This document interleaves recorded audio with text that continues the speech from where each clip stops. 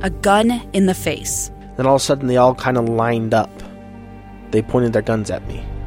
And this is the point where I thought, I'm going to die today. Started 2 years of horror for an American in Venezuela. They said, you need to give us your phone and get ready because you're coming with us. I'm Becky Bruce, and I spent a year researching and piecing together Josh and Tammy Holt's story about their ordeal in a notorious prison. That's when everything started to turn bad. We had another pound on the door. Boom, boom, boom. And there was the police once again. You can binge all of the episodes of Hope in Darkness on KSLpodcasts.com or wherever you get your podcasts.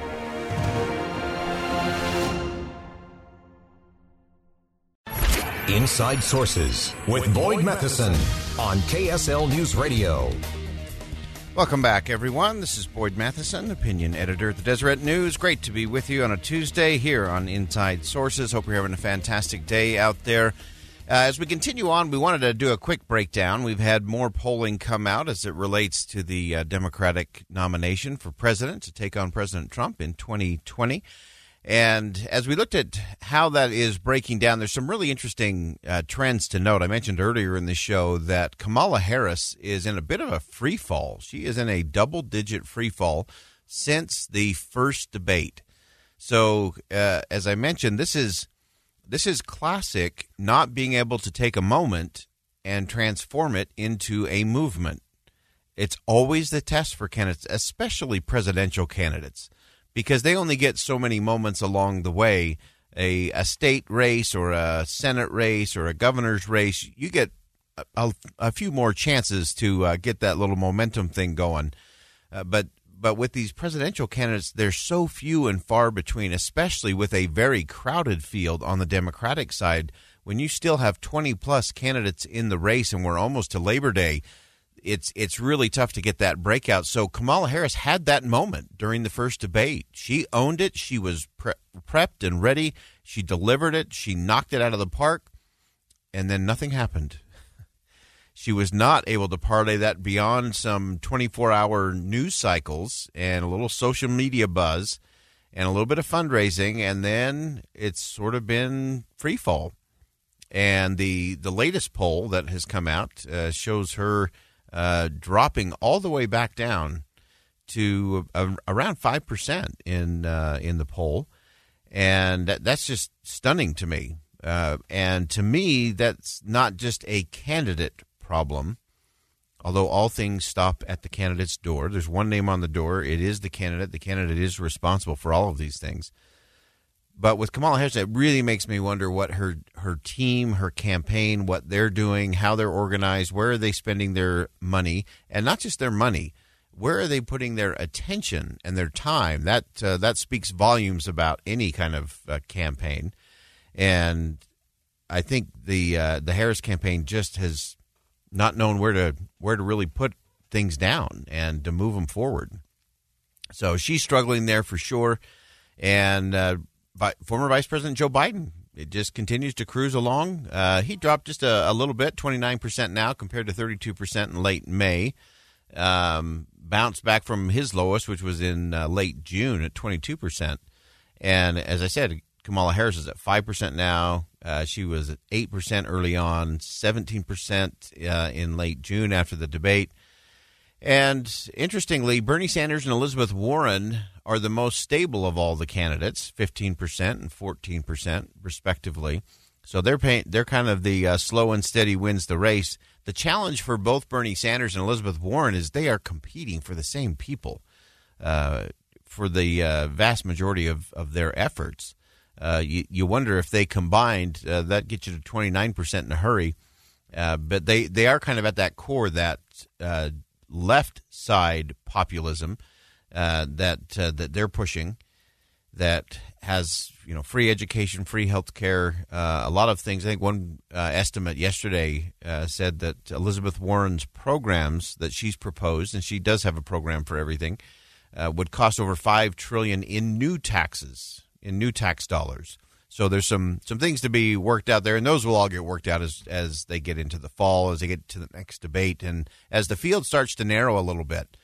then that's when things will start to get a little bit more interesting because the competition will get really sharp and really focused. The question for Elizabeth Warren is, can she appeal outside her base of the very white, college-educated base, or can she really dip into Bernie Sanders' space, which is a lot of those that are just on the real populist side against big government, big business. The system is rigged, which is interesting because it echoes many of the things that President Trump was talking about in 2016 as well, from a completely different point of view, which is always interesting because in politics you do have this wraparound effect.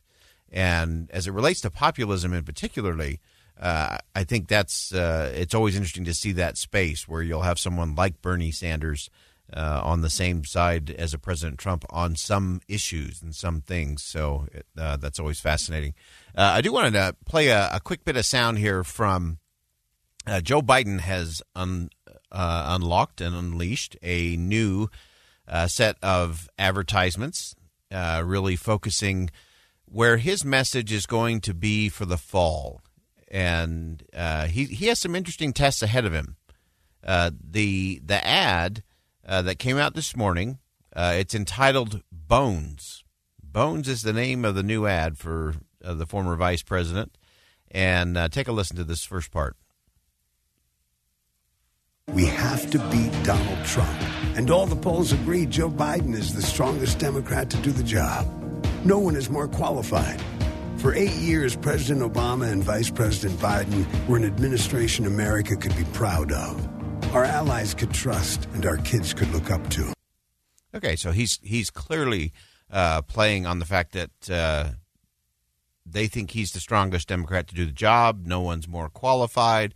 Everything that he and former President Barack Obama did together as an administration that gave kids something to look up to and aspire for, all of those kinds of things were the first part of the ad.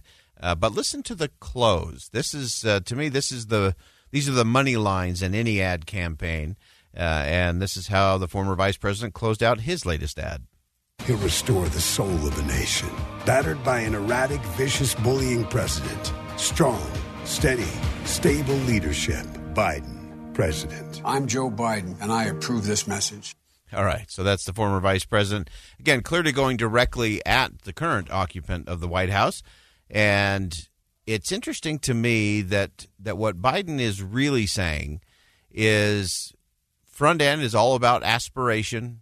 This is the kind of thing I can help inspire people to aspire for. And then the back half is sort of this negative, we've been battered by, a bullying president and those things.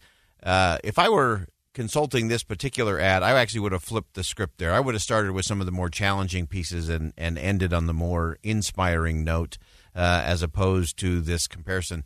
Because here's the thing about voters. Voters want to leave with a sense of, what am I voting for? Not what am I voting against. Everybody knows Joe Biden is against President Trump. That is the no-brainer of all no-brainers. Everybody knows that. So ending on that, to me, is a real miss in terms of impact and influence. You want to acknowledge some of the angst and the uncertainty in the nation. You always want to be able to highlight things that people struggle with your opposition, but you got to end on what you're for. You got to really drive through, this is what I'm about, this is what I'm going to do, here's how the country's going to be better, here's the difference it's going to make for you. That's the real test there. So we'll be interesting to see what kind of reaction the new ads from the former vice president get out there. The rest of the field is really just kind of scrambling and moving along. It just still amazes me that someone like a Cory Booker gets zero traction out there in the real world. If he is going to make a move between now and the end of September, I think Cory Booker has got to get his happy warrior face on, because that is when he's at his best. You have people like Mayor Buttigieg, who, again, had a moment early on. Everyone thought, oh, this is it, and has been unable to parlay it. We talked last week, we talked about Beto O'Rourke and his reboot. And can he get back any kind of traction or any kind of momentum or message? And you've also got Kamala Harris, who is now looking at a major reboot of her campaign. So we'll continue to break that down, but we'll step aside for top of the hour news. When we come back, Naomi Watkins will join us. We'll talk about women who champion change in Utah. Stay with us. We'll be right back.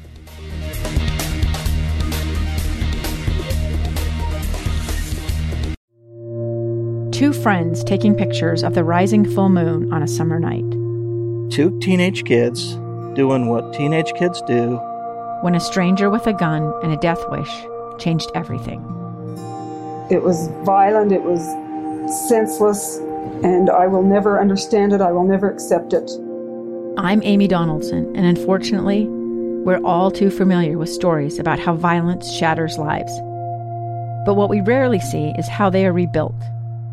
In a new podcast, The Letter, we relive tragedy, but only so we can hear the rest of the story.